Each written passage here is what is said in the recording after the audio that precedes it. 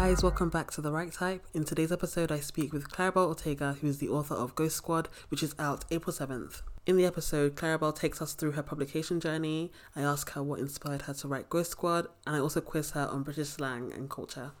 I had such a fun time catching up with Claribel. I hope that you enjoyed this episode. I enjoyed talking with her, and yeah, just gonna jump straight in. So, Claribel, just tell everyone about you and your book and when it's coming out. Sure. So my name is Claribel A. Ortega, and I'm the author of the upcoming book Ghost Squad, which is coming April 7th, so soon, from Scholastic. And Ghost Squad is the story of a 12-year-old Lucely Luna who accidentally awakens some malicious spirits with the help of her best friend Sid, and now has to send those spirits back where they came from, along with Sid's witchy grandmother Babette and her fat cat Chunk, before the full moon on Halloween. Literally, if I had your book when I was younger, it would have changed my life. I think that I've always been a gothic child, and so just amazing. I can see that. I feel that energy from you. I mean, same for me. Like, definitely, I've always been into like really spooky reads, and the fact that this has so much of my culture in it as well. As a child, I would have just been, I had nothing like that as a kid, so I would have been obsessed with it. We were actually talking about this the other day, how like, we were talking about music, I guess, I think, and like rock music and indie music, and how people don't understand how much black and brown kids like that are like gothic or like alternative things crave seeing themselves in books, like doing stuff. Yeah, absolutely, because we're made to feel like weirdos when we like that kind of stuff, right? Because we're not supposed to. And like, I remember even like being picked on as a kid because I liked rock and like alternative music, and it's like when you're not a person of color, you get like a blank slate to be like whatever you want to be. But if you are a person of color, then it's like you can only like hip hop, you can only like R&B, you can only like this kind of music, because that's like the category people put you in. And it's like, well, I'm sorry that I want to listen to Oasis and cry sometimes, but I do. And not to be shady, but I guess this is my podcast, so I can be shady. I just hate when white people feel like they can talk for us, I guess. Saying that, teens like this music or they like this music, and yeah. That's a very frustrating thing also, because there's like nobody on this planet is a monolith, and like no one teen is the same. No one person is the same. There are different like shades of everything, and I think that's always frustrating when that happens. And it's like, we're just now getting to like explore all of these genres and like get our foot in the door. Let us write what we want. Exactly. And thank you so much for writing Ghost Squad. I know so many kids are gonna feel seen for the first time ever. I don't think I've ever heard of anything. Coco, amazing. Like that's revolutionary. But I feel like, we haven't seen this before in middle grade. Yeah, I'm really excited about it. It definitely feels like a first for me. I don't know if there are other middle grade Dominican fantasies. I don't know that exists. I would have to like really look into it. Certainly none that I know of. And they're also very dark skinned, like the characters. That was just so, like, I just remember seeing the cover and I was like, oh my god, this is beautiful, but also dark-skinned little children, like, with the cornrows, just, like, front and center. You just don't see that. Yeah, for sure. I thought that was really important. Like, one of the things that we really focused on with the cover is making sure that, like, Lucely had, like, big curly hair, and that Sid had her hair in braids, and, like, I described Sid in the book as sort of like a Black Hermione. Like, she's like so smart and so cool, and she knows it and she doesn't care. And she like flips her braids over her shoulder at one point, like as she's answering a question, because she like knows what she's doing. And I just really love giving them that important sense of self, and not doubting themselves for reasons that the world probably doubts them for, but just for reasons that any kid would doubt themselves, that they're a kid, and adults aren't listening to them, and how can they make a difference if they're so small, and not make it about, them doubting themselves because they're black and brown, like, because they're perfect the way they are. And like Lucely and Sid, they're like my children. Like, I love them so much. I love that so much. And I can't wait for it to come out. Everyone, I'm going to put it in the show notes, like where you can pre-order and also where you can buy it, because by the time it comes out, it will just be like a few days until you can get it. So I'm going to do that. Oh, so soon. Does it feel real? You know, it's so weird because everybody, like, this book sold in 2017, so it's been quite some time. Wow.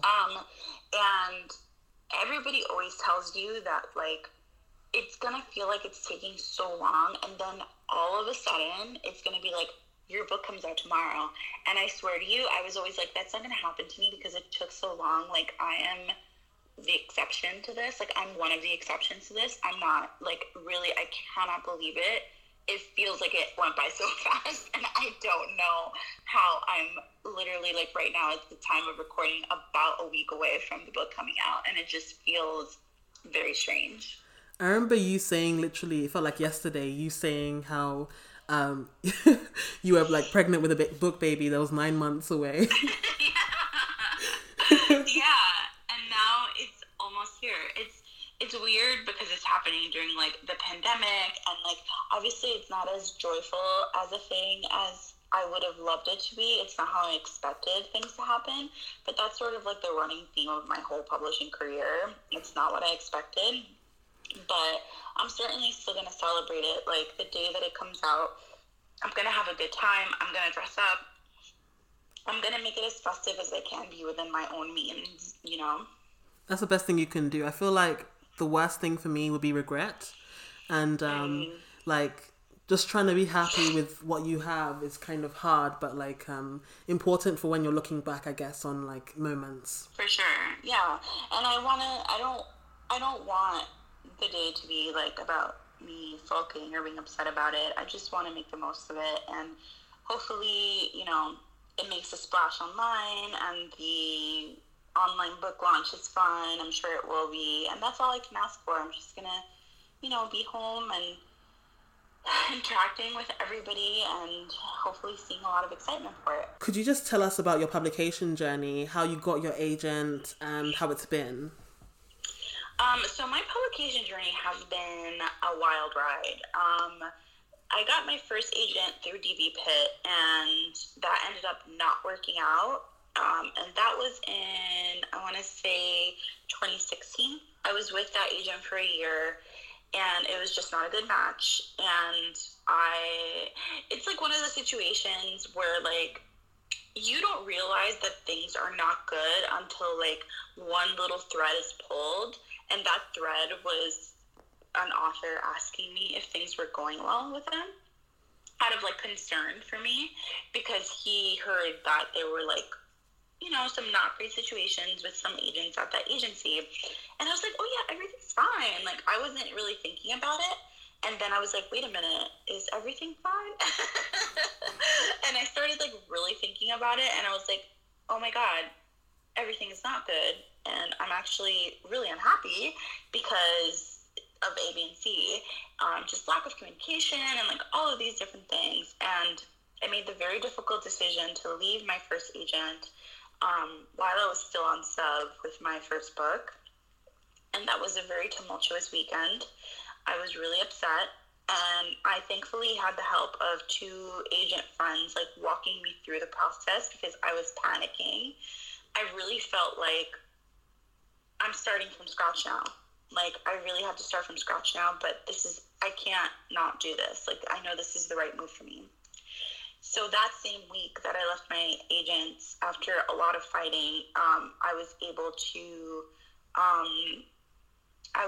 to query right away. And I decided to do DV Pitt that Thursday, I believe it was. So I left my agent on, like, the Friday of the week before. And then Thursday was DV Pitt. And during DV Pitt, I'm in a group chat with Beth Phelan, the agent who started it, and Kat Cho, the author of Wicked Fox, because we help Beth, like, manage the whole day. So we're always in a group chat, but we are in, like, a very intense group chat the day of DV Pitt because we're just talking about everything on the timeline and asking each other questions and bringing up red flags or whatever. And around, like, maybe 3:30, I asked Beth, I said, do you think I should pitch? And Beth was like, yes, do it. Like, immediately. It was like, do it right now. And I was so nervous because nobody knew that I had left my agent. Like, aside from, like, 3 of my friends. So I was really, really nervous about doing it because I was like, not only is this me telling everybody I left my agent, but I feel so embarrassed because I'm starting from scratch, you know? Which, looking back, I was like, I had nothing to be embarrassed about. But in the moment, especially when you're a newer author, it just feels like you were defeated somehow, right? So I was like, I'm just going to send out this pitch and see what happens. And within like 15 minutes, I had like 100 likes on the pitch. I would say maybe like 50 of those were from actual agents. It was incredible. I never expected it. And from that, Susie Townsend from New Leaf Literary commented, like, I need to read this. And I was shaking. I was shaking because I had never queried anybody from New Leaf because I was always so scared of them. I was like, everybody at New Leaf is beautiful and famous, and I don't belong there. I was like, nobody's going to like me there. I'm just not going to query. I'm not good enough. So I ended up querying, you know, like a handful, not everybody who requested. I made like a spreadsheet and I queried maybe like 25 of the agents. And by the Thursday of the next week, I had my first offer of representation, and they started trickling in. And by the end of the 2-week like deadline period that I gave the agents, I had about 8 offers total, and I ended up going with Susie, which was a really hard decision at the end because it was between her and one other agent that I really liked. But Susie's feedback on my manuscript just felt right to me. And I just got along with her so well, and we've been together ever since. What are some warning signs that you'd advise people look out for based on your own experience? So for me, I think that the first time that I got an agent offer, it was my sole agent offer. And I think something deep down told me maybe it wasn't right. But because it was my only agent offer, and I was so excited, and I had been working on this book for so long, I just went with it. And I think that was my first mistake. And that's why I always tell people, like, a bad agent is worse than no agent at all. And, like, a lot of people say that, and it's a lot easier said than done to not take that offer. And I totally get that because I was there too. You know, I was at that point. So I would say the initial gut feeling is really important to listen to. And for me, it was the lack of like communication and like updates really were not great for me. Like, even if there's nothing to communicate about, if you're on sub with your agent and they're not letting you know what's going on periodically, and I mean, this was over a span of a year where I forgot that I was on sub because I heard almost nothing. And I think that that's not really acceptable.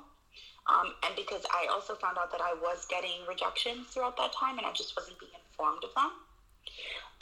So there's like truly like a lack of information. For me, one thing that was also really bad was, and this is a personal thing because not every agent is going to be editorial, and that's fine.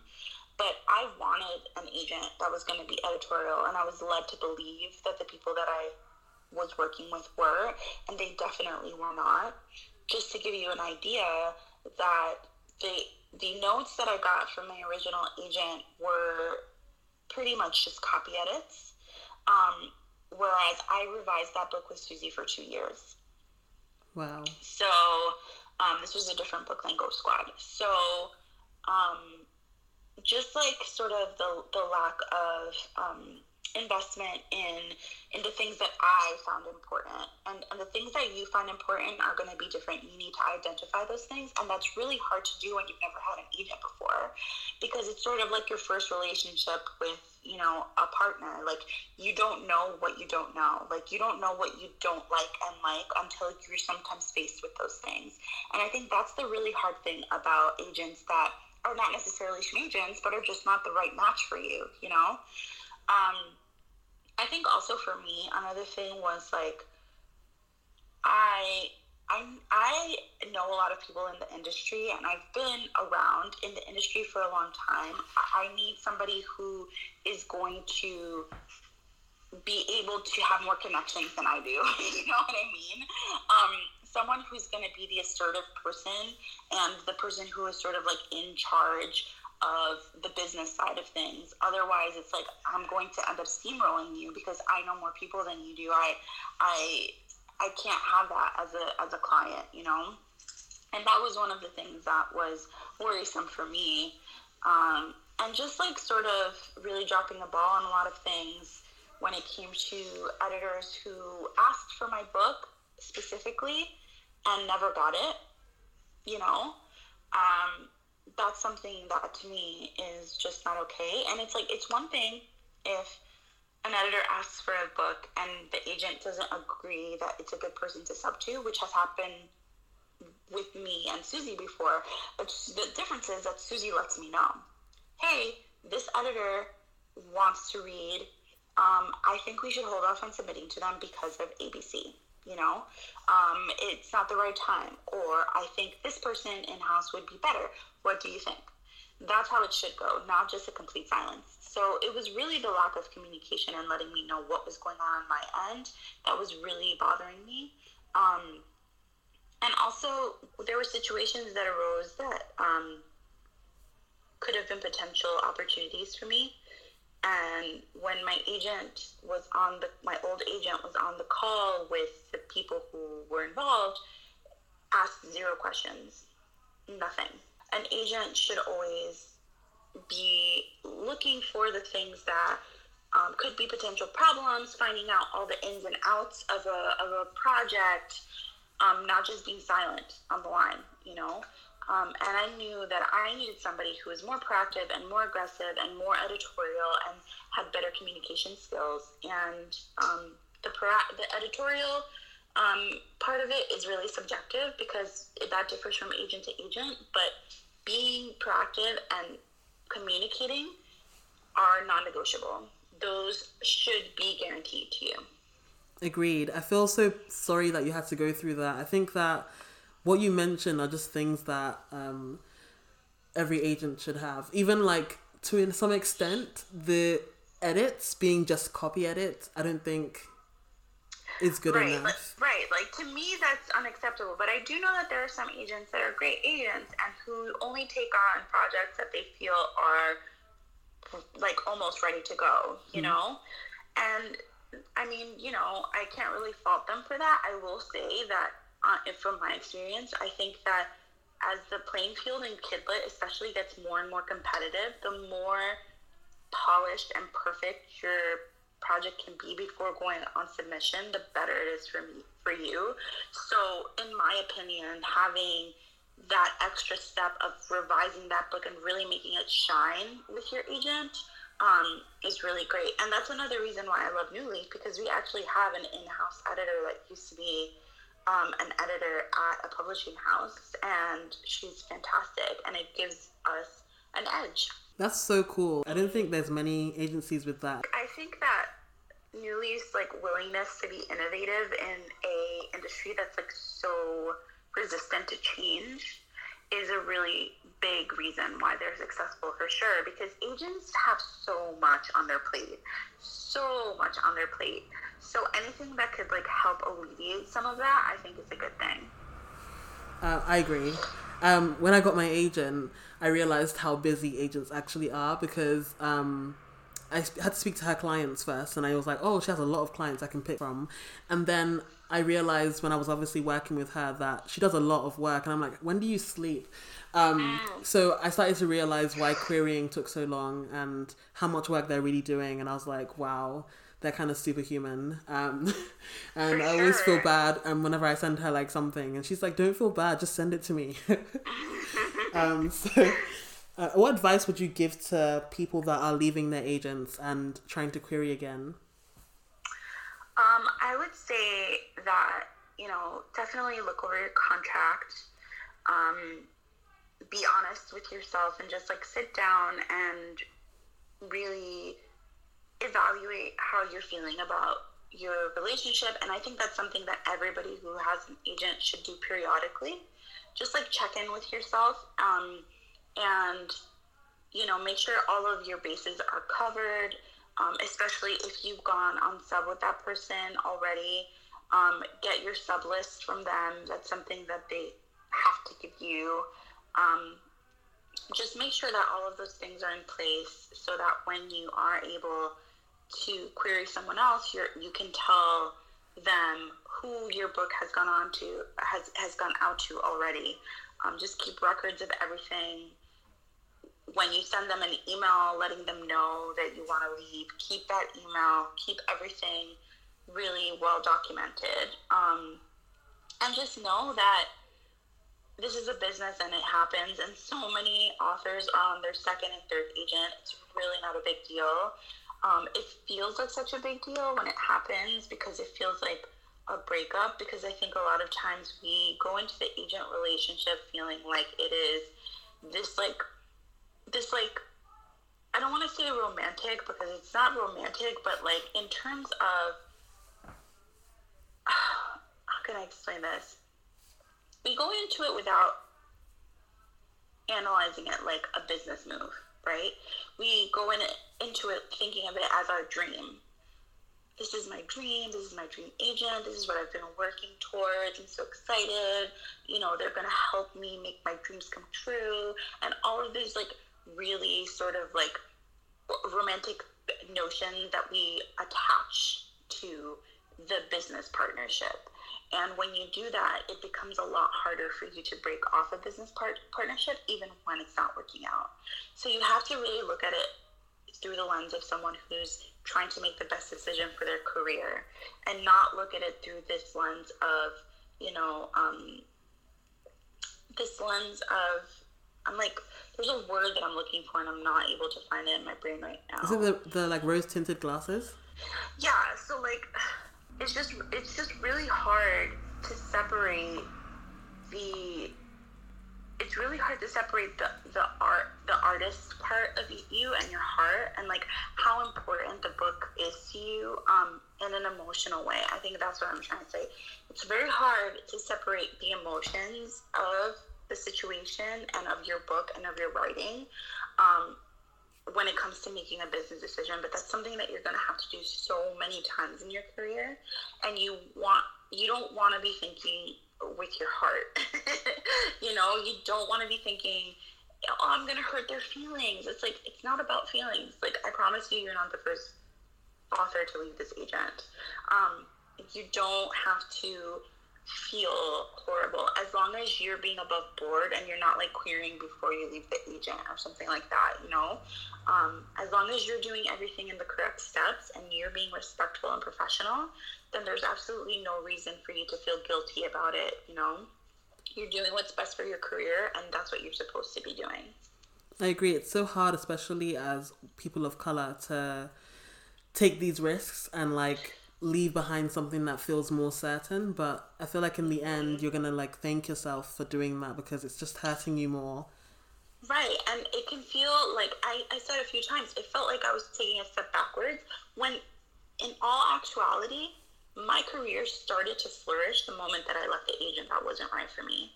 And I was actually taking a leap forward instead of a step backward. Even that's what it felt like. But it's sometimes you need to take that step that feels like it's going in the wrong direction to correct your course. And once you correct your course, it's going to be so evident, and you're going to feel like a sense of relief, and things will start falling into place. Maybe not right away. Maybe it's not going to be the week it happened, like it happened for me. That was just like dumb luck. But it is going to be better, because another thing that you have to remember, if you sign with an agent that is not right for you, and you know that you're doing that, you're essentially wasting the book that you're going on sub with, right? Because to go on sub with the same book a second time is very rare. It's very rare for that to happen. It can happen, but the chances are slimmer of it selling. So you're basically sacrificing this thing that you worked really hard for, and you want to give that book the best chance that it can have. And sometimes that means waiting a little longer, and that's okay. Agreed. And I think that it's so important for like people to hear. There's so many people I feel that are sitting in like situations where they're not happy, but they just need someone to tell them that it's not a step backwards, it's a leap forward most of the time. Yeah, and you know what? Looking back, like, I'm glad that it happened now, because then I would have been stuck in a relationship, because if that agent sells a book for you, you're going to always have to deal with them in one way or another, even if you leave the agency. So it was a blessing in disguise, but it definitely is not something that should be happening ever. You should be told about those opportunities, even if it's something you guys, choose not to pursue. 100%. And I was wondering, what was your inspiration for writing Ghost Squad? You said it was your second book that you had with an agent. So part of Ghost Squad is based on Dominican folklore that says that the souls of your lost loved ones actually live on as fireflies who are watching over you and protecting you. And I just love that idea. I thought it would make for such an interesting and beautiful addition to a fantasy, like paranormal middle grade, something that I had never seen before. And it was really a chance for me to incorporate my culture in a book about ghosts, which I love. And on top of that, it's inspired by my brother, who passed away in 2012 from cancer, and we used to catch fireflies together as children. So it really felt like a full circle moment for me. So it was sort of twofold. It was both my Dominican heritage and, my brother's passing that inspired the book, as well as, my love for spooky books and like adventures. That's so lovely. And I just, as I said before, I just can't wait for it. Thank you. And it's such a beautiful thing, like that they become fireflies. I love that too. I think it's so comforting. I've never seen a firefly before. Really? No, I haven't. I feel like the UK is a very boring place. There's so many of them here. I'm so jealous. It just sounds...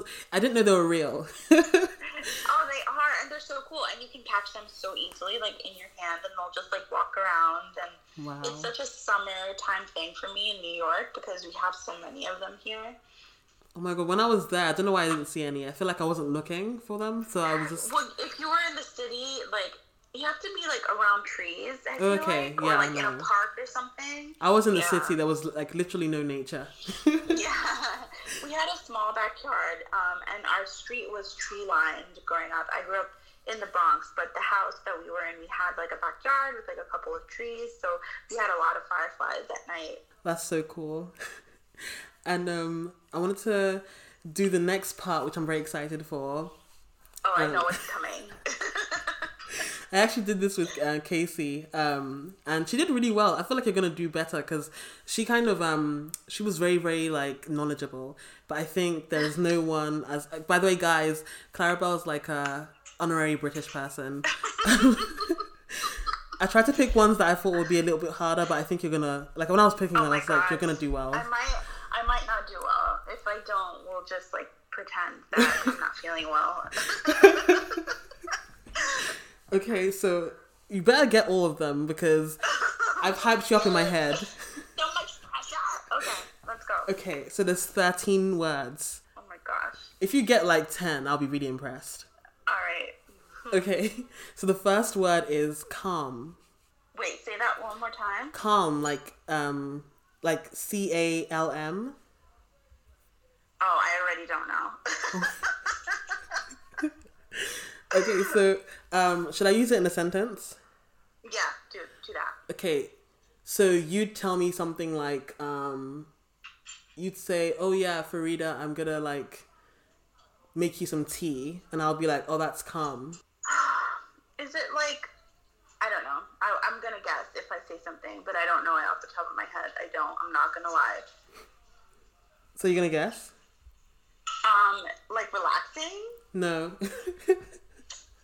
Okay, so calm means like, okay, like, so if someone just does something for you, like, oh, that's calm, like, thank you, kind of, or like... Never heard that. See, Geordie Shore has failed me, and so has Love Island.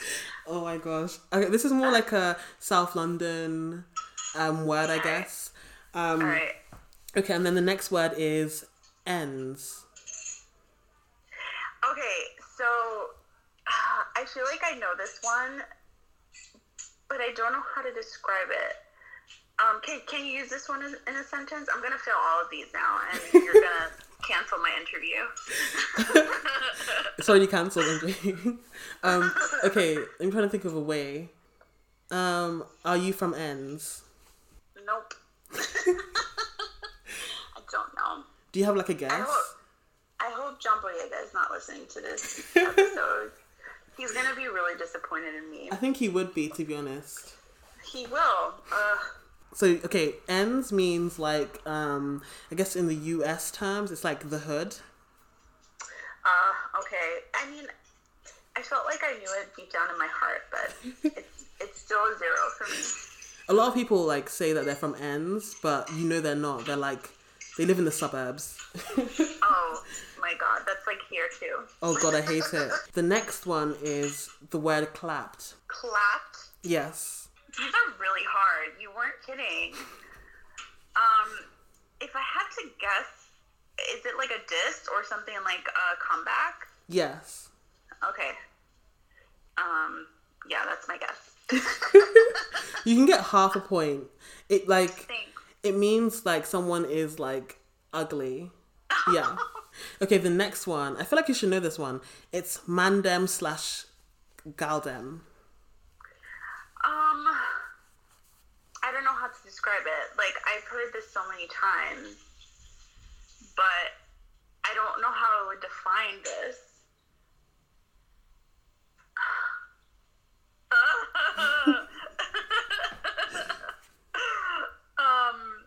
I don't know. Drake is also disappointed in me.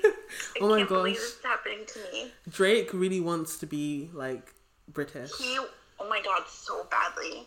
He really, really wants to. He wants to be both British and Jamaican at the same time. Oh my God. He wants to be anything but Canadian. Seriously. Okay. I mean, is it like, would be like somebody like in your group of friends, or like, it would be like one of like your buddies, or like somebody in your crew or something like that? Yeah, I'll give you that one actually, because I think it can be used in two contexts. So like, someone saying that's the mandem, which is like, you know, that's my guys. Okay. Or also it can just be used to describe boys versus girls.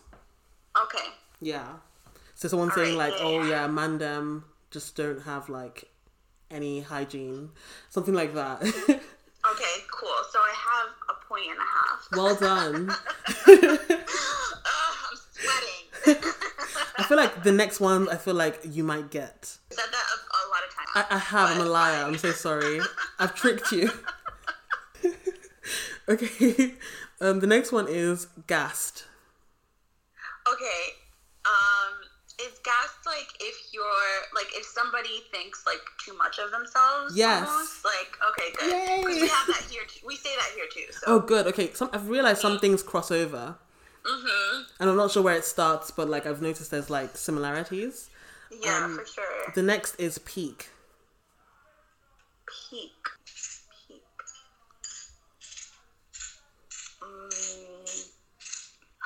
Let me think. Is it something bad happening? Yeah. Okay. Actually, I'll give you that point because that's basically what it is. Okay. Yeah. You'd use it in a sentence like, if someone said, oh, my dog died or my cat died or something, and you'd be like, oh, that's peak. Or, yeah, it's kind of like, that's really sad. It's like the opposite of like what you would think it is, right? Actually, yeah, because like peak is high up, right? So yeah. Mm-hmm. That's interesting. Like And then the next one, I think you're definitely going to get waste man. So that's like,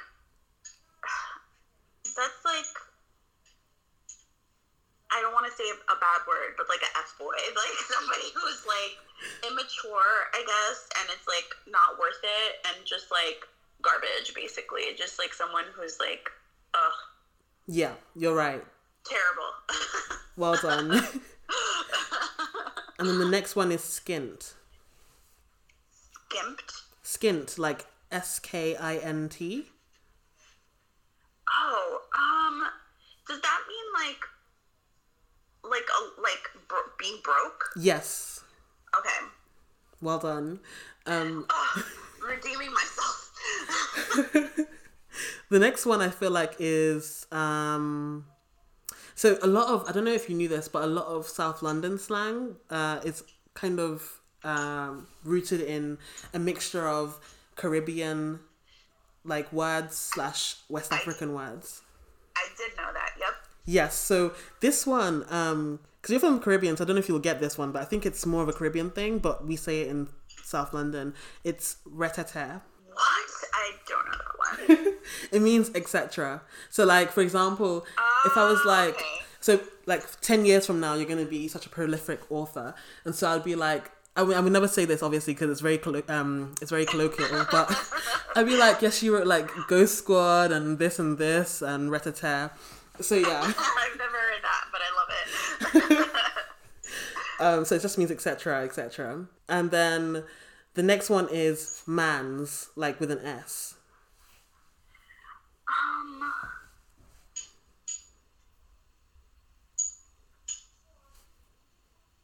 Oh, is that like?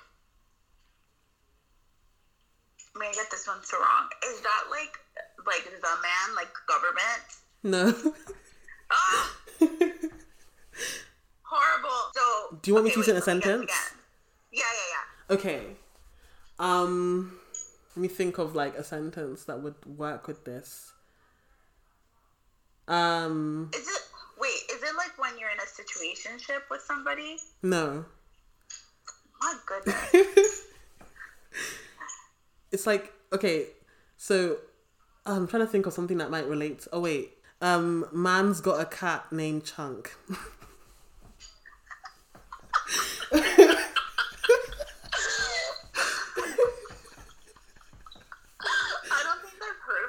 Sentence in my life ever in my life. I still don't know what it means, but I love that sentence so much. I want somebody to take that sentence and make it into a drill song, please. Oh my gosh. Oh my God, I've already got the lyrics in my head. It goes like, man's got a cat named Chunk, he goes meow meow.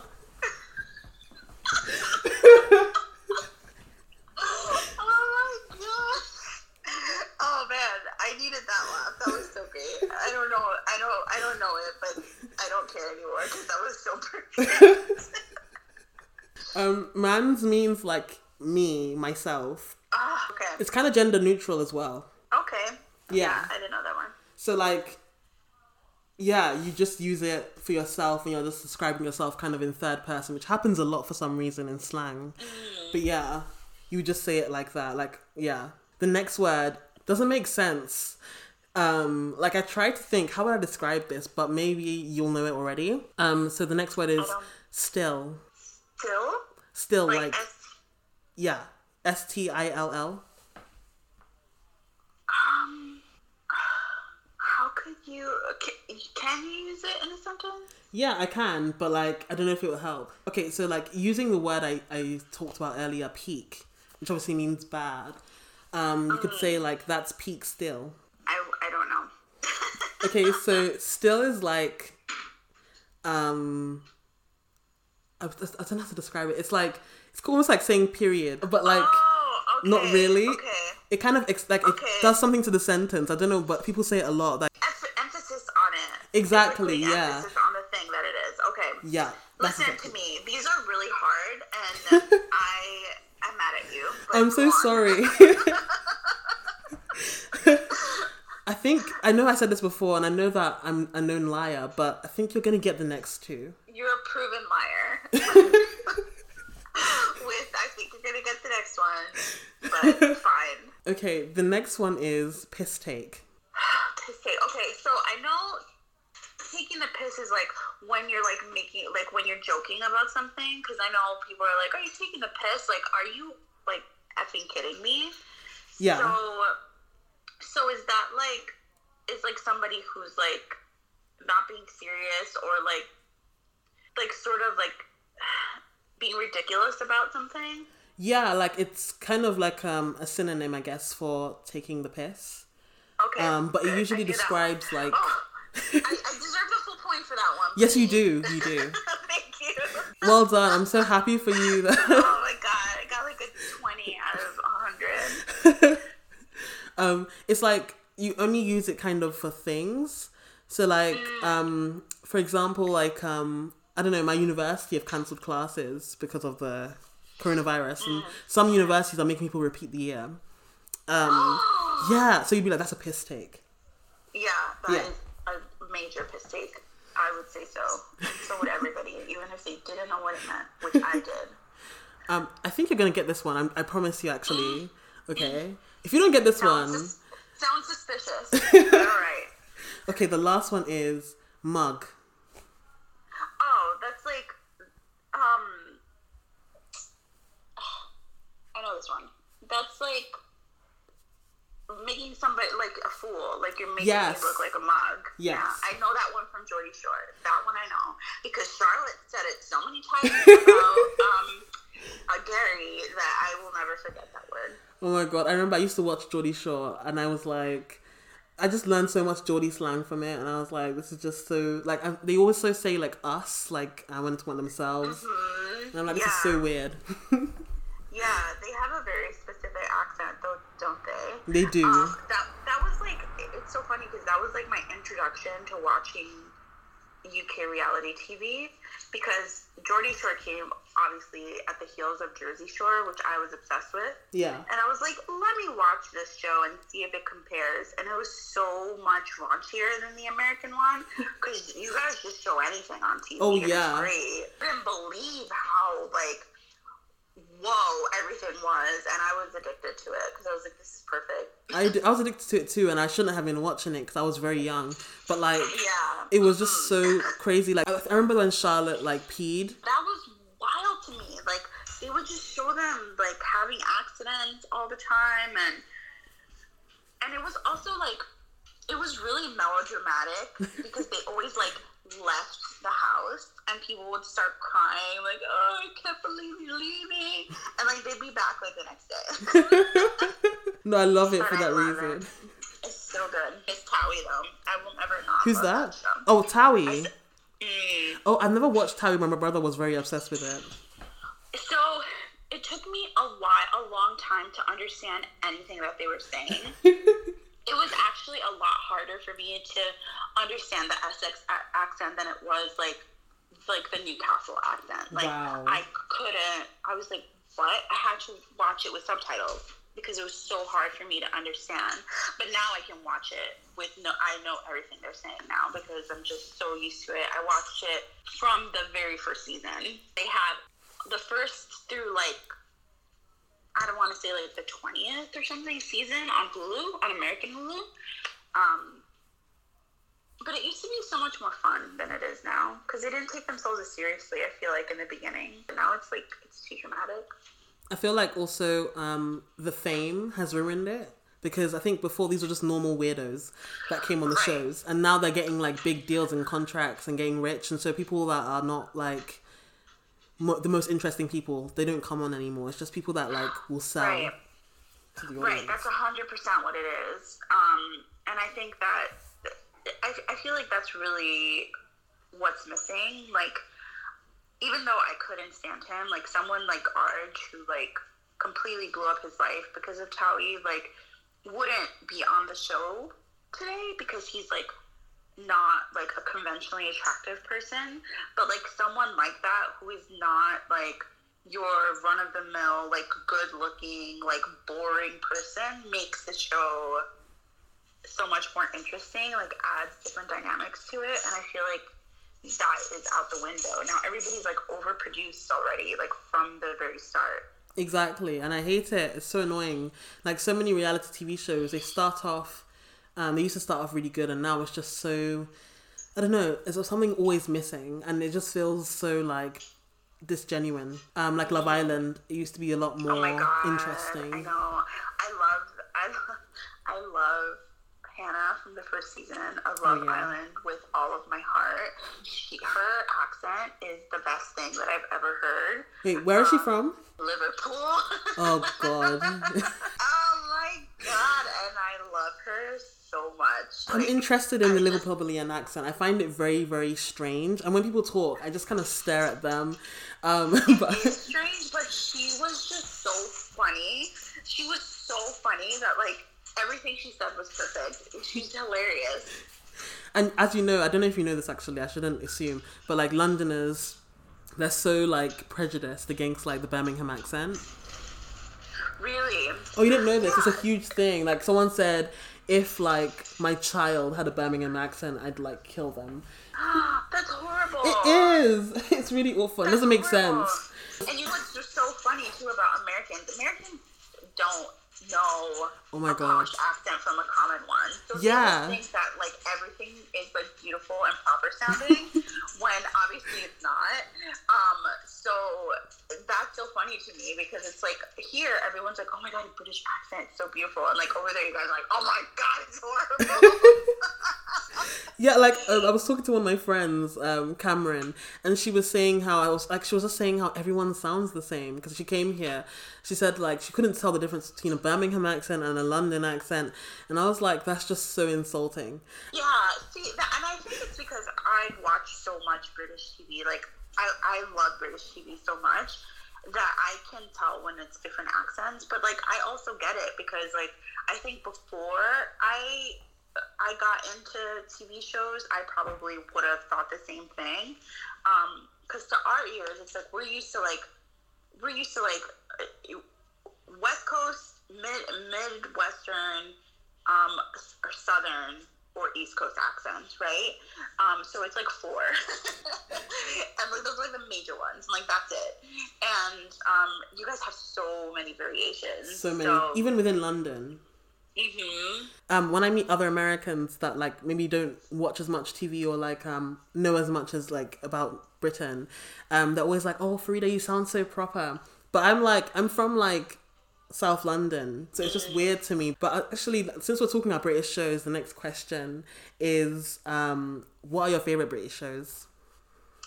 Okay, I have a few. So, there are 2 British sort of like cozy murder mystery shows that I'm obsessed with. One of them is Midsummer Murders, which is like a really old lady show, I feel like, but I'm obsessed with it. And also Father Brown, another old lady show staple, obsessed. And I love reality TV shows. So Geordie Shore, Towie, Made in Chelsea. I love all of those shows. I'll also watch like one-off documentaries. Like I saw the one with I think Jessie from Little Mix, I think. Oh yeah. The one about like bullying and stuff. I watched that. Riveting. I also watch like there's this one show, I forgot the name of it, but it's this woman who goes to all of these like junkyards, and she gets like 3 different pieces of like things that people have thrown out, and she repurposes them and then sells them for money, and then she brings the money to the people who threw them out. That's so nice of her. Yeah, that's such a soothing show. I love it. It's like, it's so cute. I wish I could remember the name of it, but I can't. And there are a lot more. I love British TV as well, like especially the reality TV shows. Of course, one of my all-time favorite shows, not just British, but of all time, is My Mad Fat Diary. I knew you were gonna say it.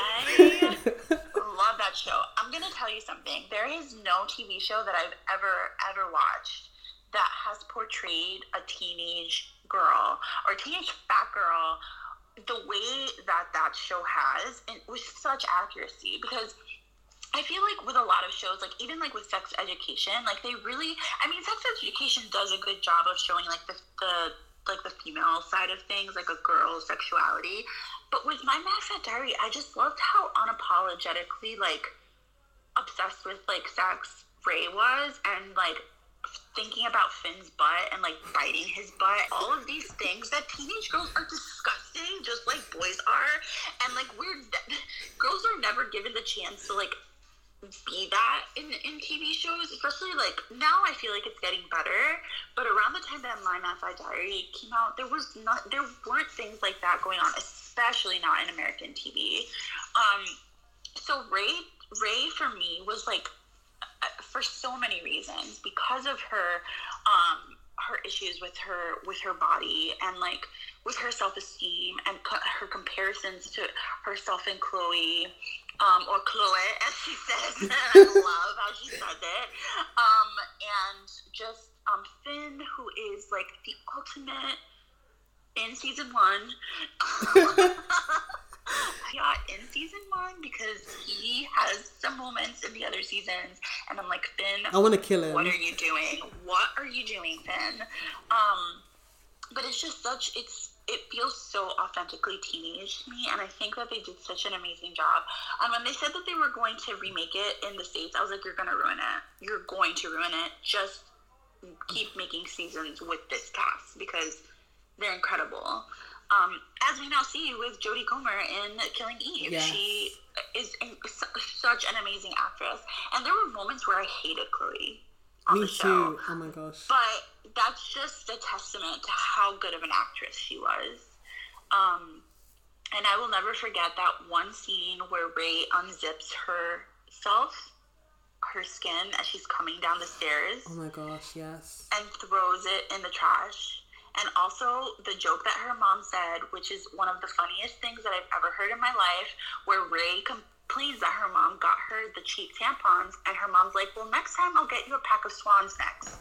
And every single time I hysterically laugh, because I love that so much. It's so funny. Her mom was one of the best characters of the whole show. I loved her.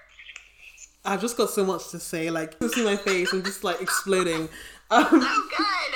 As you know, like, I love that show so much. It's just everything. When her mum was like, I'm going through the change, Ray, I was like, I didn't know what a change was, but, like, do you remember when Finn was like, I don't know if I should, I'm a children's author, when Finn was...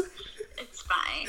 I mean, kids are not listening to podcasts. No. This is, like, for big people. Exactly. Okay, Finn was like, you know, he was fingering Ray, and then her mum comes in and Finn has to shake her mum's hand, and I was like, wow.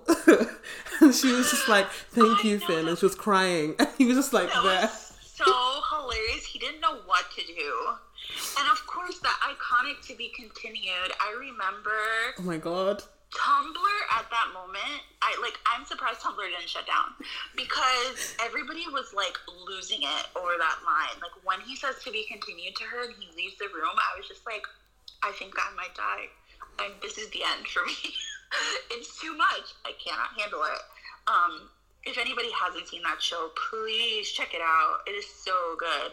It will change your life. And actually, like, really? What you were saying about it being so authentic, I felt like we were actually in someone's diary. It felt For so, sure. like, everything was so, like, there was just no holding back. And there were so many scenes, like the one you mentioned when she was unzipping. I cried when that happened. So my God. much. It was so painful. And, like, that's one thing we also should mention. Like, the show is littered with triggering content. Oh, yeah. So much, like, self-harm and, like, body dysmorphia and just so many things that, like, be very, very careful and, like, just look up trigger warnings before you start it, and just be aware that there are lots of discussions of things that are hard to watch. They're hard to watch, but I feel like they were handled in such a powerful, beautiful way that I don't think that I've felt that way about the show since. I actually watched it. I don't know if you know this. I watched the show as a joke. Because really? Basically I remember exactly, it was premiering on my sister's birthday, and we kept on seeing the, like, adverts on TV, and it was like, my name's Ray, I'm 16, and I'm desperate for a shag, and I was like, what the hell is this?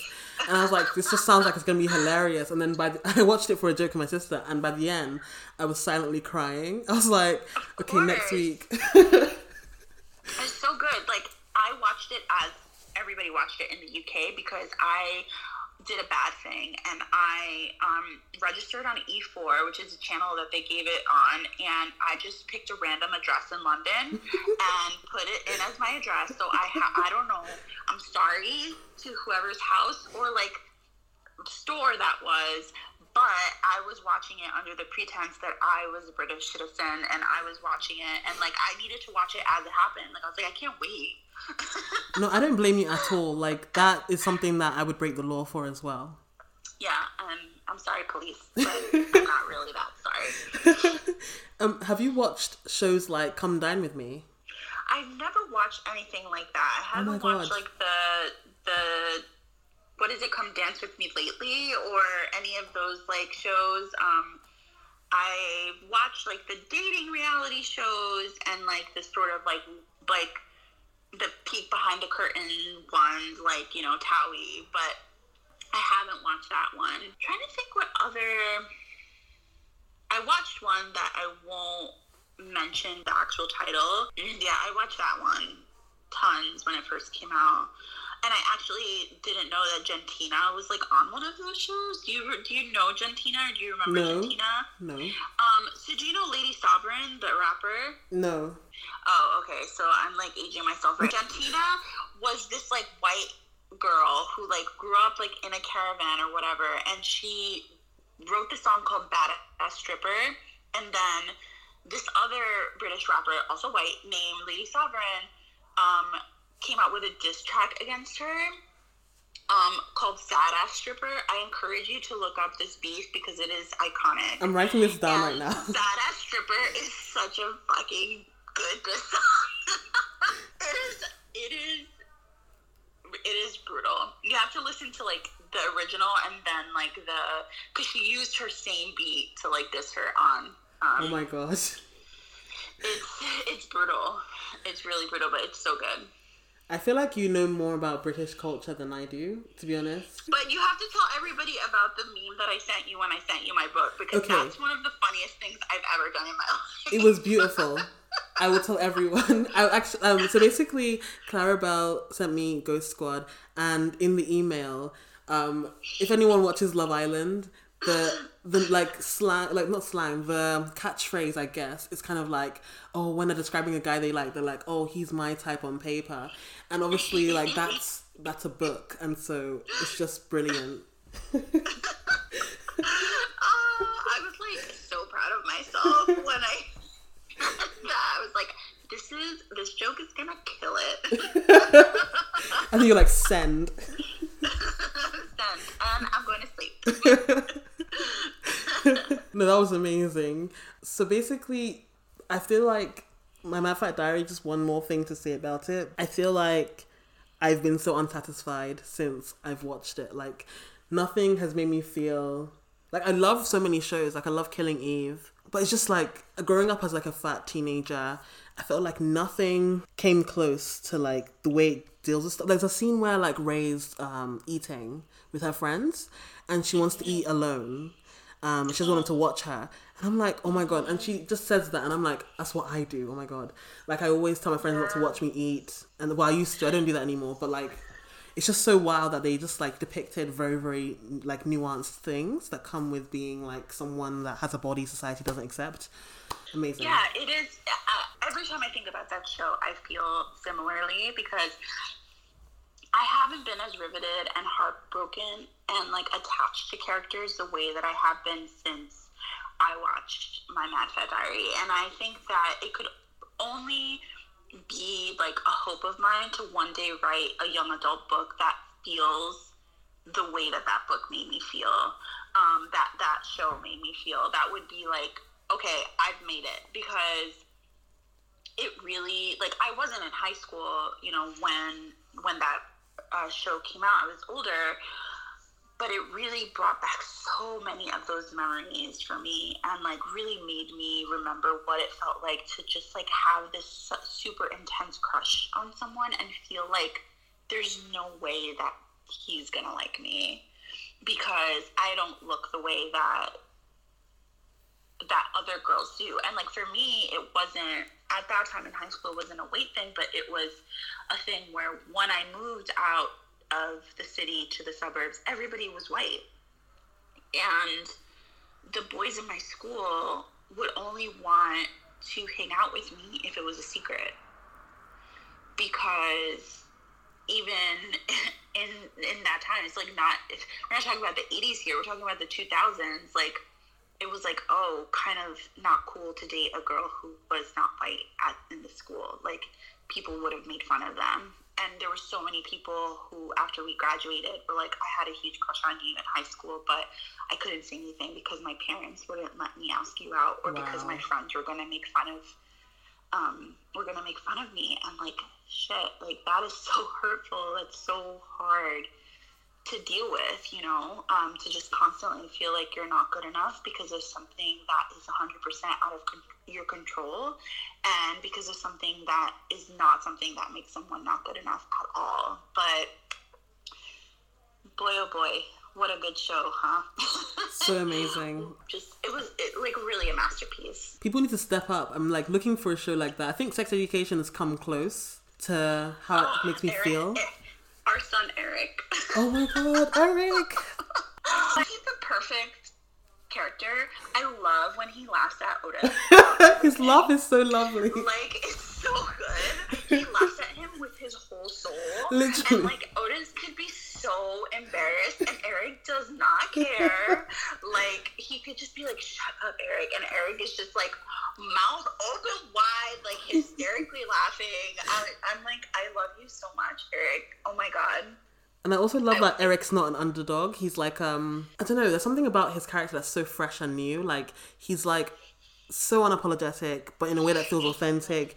And like him and Otis is a very irritating person, but their friendship is so like, they're just 100% themselves with each other. Yeah, I love that. And I love what you said about Eric. Is so true, because he is so self-possessed and has this self-confidence about him. At the same time, he doesn't have it all figured out at all. And like, I love that they show those two things. Like, he's not like the magical answer to like everything like that Otis needs help with. He's his friend and he tries, but like most of the time he's just laughing at him, you know? What are you gonna do? Like, sometimes you gotta laugh. And like, I love that, because Otis needs somebody to laugh at him, because he takes everything way too seriously. Oh my god, he does. And like, him having Eric around is perfect. And the way he did him dirty on his birthday in season 1, I will never forgive him for. I was screaming at the television during that part. It was so frustrating. I was like, how dare you do this to him? That white boy. On his 16th birthday? Give me a break. I was so angry. One thing I will also say is that I really loved the interaction with Eric and his dad in the scene where he drops him off at the party, and he's struggling with like being worried about his son and like fighting his the built-in sort of like biases that he grew up with, while also wanting to support him. And the fact that supporting him wins out in the end is like, oh, beautiful man, I love you so much. But also, I feel like I feel like that scene was a representation of a lot of immigrant kids versus their parents. 100%. The immigrant parents have had to like hide themselves and like assimilate, and like they can't be loud and happy and like unapologetic. They've had to come into a place where they're not accepted and everything's dangerous for them. And their kids are now living kind of in a world where they can speak up a little louder. And it scares them, it terrifies them, because that meant death for them, basically. Absolutely. And you see that because he's afraid for Eric. He doesn't want Eric to get hurt. And he's like, are you sure that you want to do this? And Eric's like, this is who I am. And he looks so amazing with his outfit. And oh my god. That head. Oh my god. He just looks incredible. And I love the fact that he met a man that was Black and older and sort of like really just being unapologetically himself and telling Eric like, yeah, this is like how I dress. And like Eric saw that and he was like, wait a minute, I can do this too. Like I can like rock all these colors and just like be myself. And it's like, yes, representation matters. It does. And I love that when Eric does like more of a femme look, it's always like an ode to his like culture. It's not like westernized. I know. I love that too. And he really rocks it. Like, yes. He 100% does. I loved his look for the dance and at the end of season 1. Everybody go check out Sex Education. Wonderful show. Wonderful. I feel like British shows are just like doing it right, I guess. Yeah, because I feel like your shows are a lot less afraid to just like talk about the things that are real and human. Whereas Americans are like so afraid of sex specifically. It's like violence is okay, but like anything that has to do with sex here is like, no. You can't do that with a show about teenagers. Like, but then you have something like Riverdale where it's like overly sexualized. Like, it makes no sense. I wish it did, but it doesn't. Oh, Riverdale gives me a headache. Sometimes I go on YouTube and I watch Riverdale like scenes, and I'm like, what the hell is going on? I watched like one season of Riverdale and I was like, I can't do this anymore. But I love to read and watch and like listen to roundups of that show because it's so ridiculous. It's like, there's that one like screen grab where the guy is like, I had to start running drugs when I was 10 years old and I never got to go to school. And then Archie's like, then you've never known the thrill of high school competitive sports. It's like, no, Archie, he was too busy trying not to die. Thrill of poverty, okay? I'm always like, am I watching this out of context? But then you don't need the context because it's just literally that's what it is. The context doesn't matter because the show is bananas. Oh my gosh, we spent so much time speaking about like shows, but I know. We really did. It was worth it. It was so much fun. But moving on to the next question, what are your like favorite non-writing things to do? So I love to play video games. As anyone who follows me on social media knows, I am obsessed with The Sims and Stardew Valley, Final Fantasy VII, Kingdom Hearts, now Animal Crossing. I just love video games a lot. I spend a lot of time doing that to sort of like relax and not think about writing. I also love karaoke. I love karaoke. I actually love to sing. I used to write lyrics a lot, song lyrics. I don't so much anymore.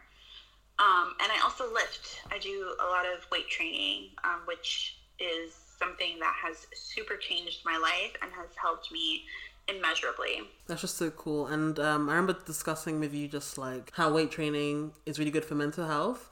And definitely when this was all over, I need to get into it. I don't know how to get into it, but I hate the treadmill, so I've been looking for other things. But I've been so like intimidated because there's always muscle men.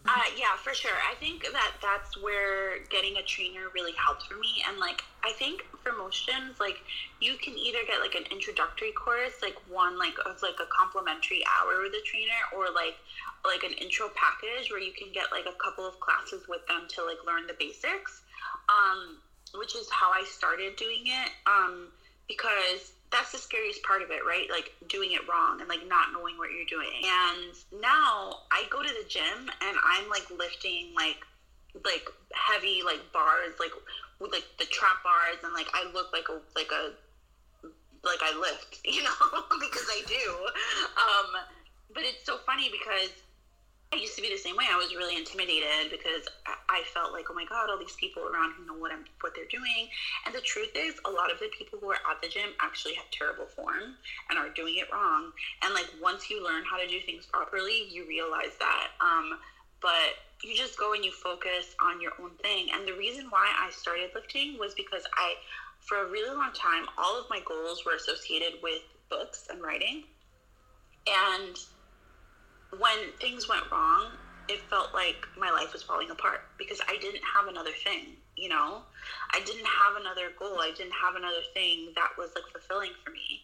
So when I started lifting, I found not only that my body was like capable of so much more than what I realized, I found a stress reliever, and I found a way to have a goal that was completely separate from publishing. And when I'm in the gym, I'm not thinking about books or writing or book deals or being on sub or sales or anything. I'm just thinking about, wow, I am lifting 20 pounds more than I was last month, and that feels amazing. Or I just have to get through this rep, you know? And it's so good to have those moments of just like being hyper focused on one task that you can be proud of and that you can see the progress in, that's all about you and yourself and your body or your mind, you know? That's amazing, and such great advice. I think that for anyone listening that is having a problem with publishing, whether it's you're querying and it's not going well, or you're struggling with your agent, or you're struggling on submission, or your publishing journey is just not going the way you want it to go, I think it's such good advice to get something different to do. I think I've never heard anyone say they do like weight training. People's advice usually sucks, in my opinion. They're like, oh yeah, watch a TV show, and I'm like, but TV reminds me of publishing, or do this and that. I feel like just you need something different to do. So I think that's an amazing alternative because it's so different. It is. If you're able to, it definitely is nice. And it also is a stress reliever, right? Because you're working out and you are, you're getting rid of a lot of the tension that's in your body. Yeah. And when I spent months on the treadmill sort of like trying to mitigate some of those anxiety issues that I was having. And it was the same thing. Like, it wasn't doing anything for me. And like, going to the gym and doing weight training, I learned how to work out properly. And now a 30-minute weight training workout, I am sweating for like the next like 2 to 3 hours after I leave the gym, because my metabolism is just like working, and your body is like working so hard even after you stop. And it's just really, really good for my mental health, and it's great for my health in general, because I deal with like chronic illness, and it's been something that's really helped me. I'm going to definitely mention this in the show notes. Thank you for sharing. And the next question is, which of your characters are you most like? That's a hard one. I would say that I'm probably most like Sid in Ghost Squad, who is Lucelli's best friend, because I use humor as a shield, and because I'm very focused on solutions, and like Sid is like, this is what we got to do, and it's not always a good plan, but the way that she copes is by coming up with solutions to problems, even if they are, you know, radical solutions. And that's me. Like, that's how my brain works, which isn't always a great thing, because sometimes you just have to let things marinate. But for me, it's like, I need to confront this right now, and I need to find a solution. And Sid's very much like that. I also love fixing things, and I guess in publishing as well, it's so hard to fix things because so much is out of your control. Yeah, it's like the worst personality trait to have when it comes to certain things in publishing. Literally. And then on another end of the spectrum, it can also be really great, because when you get like something like edit notes, like, you are like, time to fix this, you know what I mean? Like, I'm gonna sulk for an hour and then I'm gonna find a solution, and that's great in that context. But then there are things that you want to fix that you can't, and that's when it gets tricky. Exactly. Yeah. What is one of your favorite quotes from Ghost Squad? One of my favorite quotes from Ghost Squad.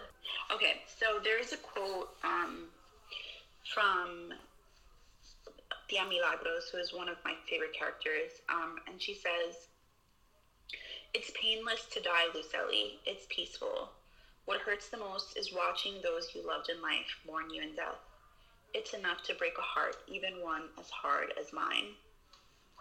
That one always makes me like emotional. That's so beautiful. And what made you write the character and like the quote? Is there a specific reason? Is there something you wanted people to kind of get out of it? I wanted people who are dealing with grief to realize that the people that they lost would want to see them happy.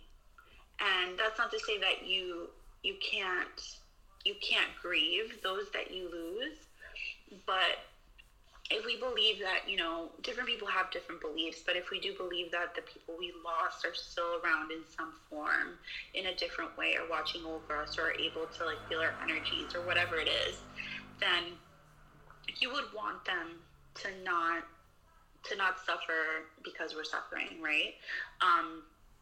to try to honor their memories in ways that can help you heal. So in a way, it's me trying to help people learn to let go of the most painful part of grief, which is like that initial grief of like disbelief and just like constant crying and like not being able to function.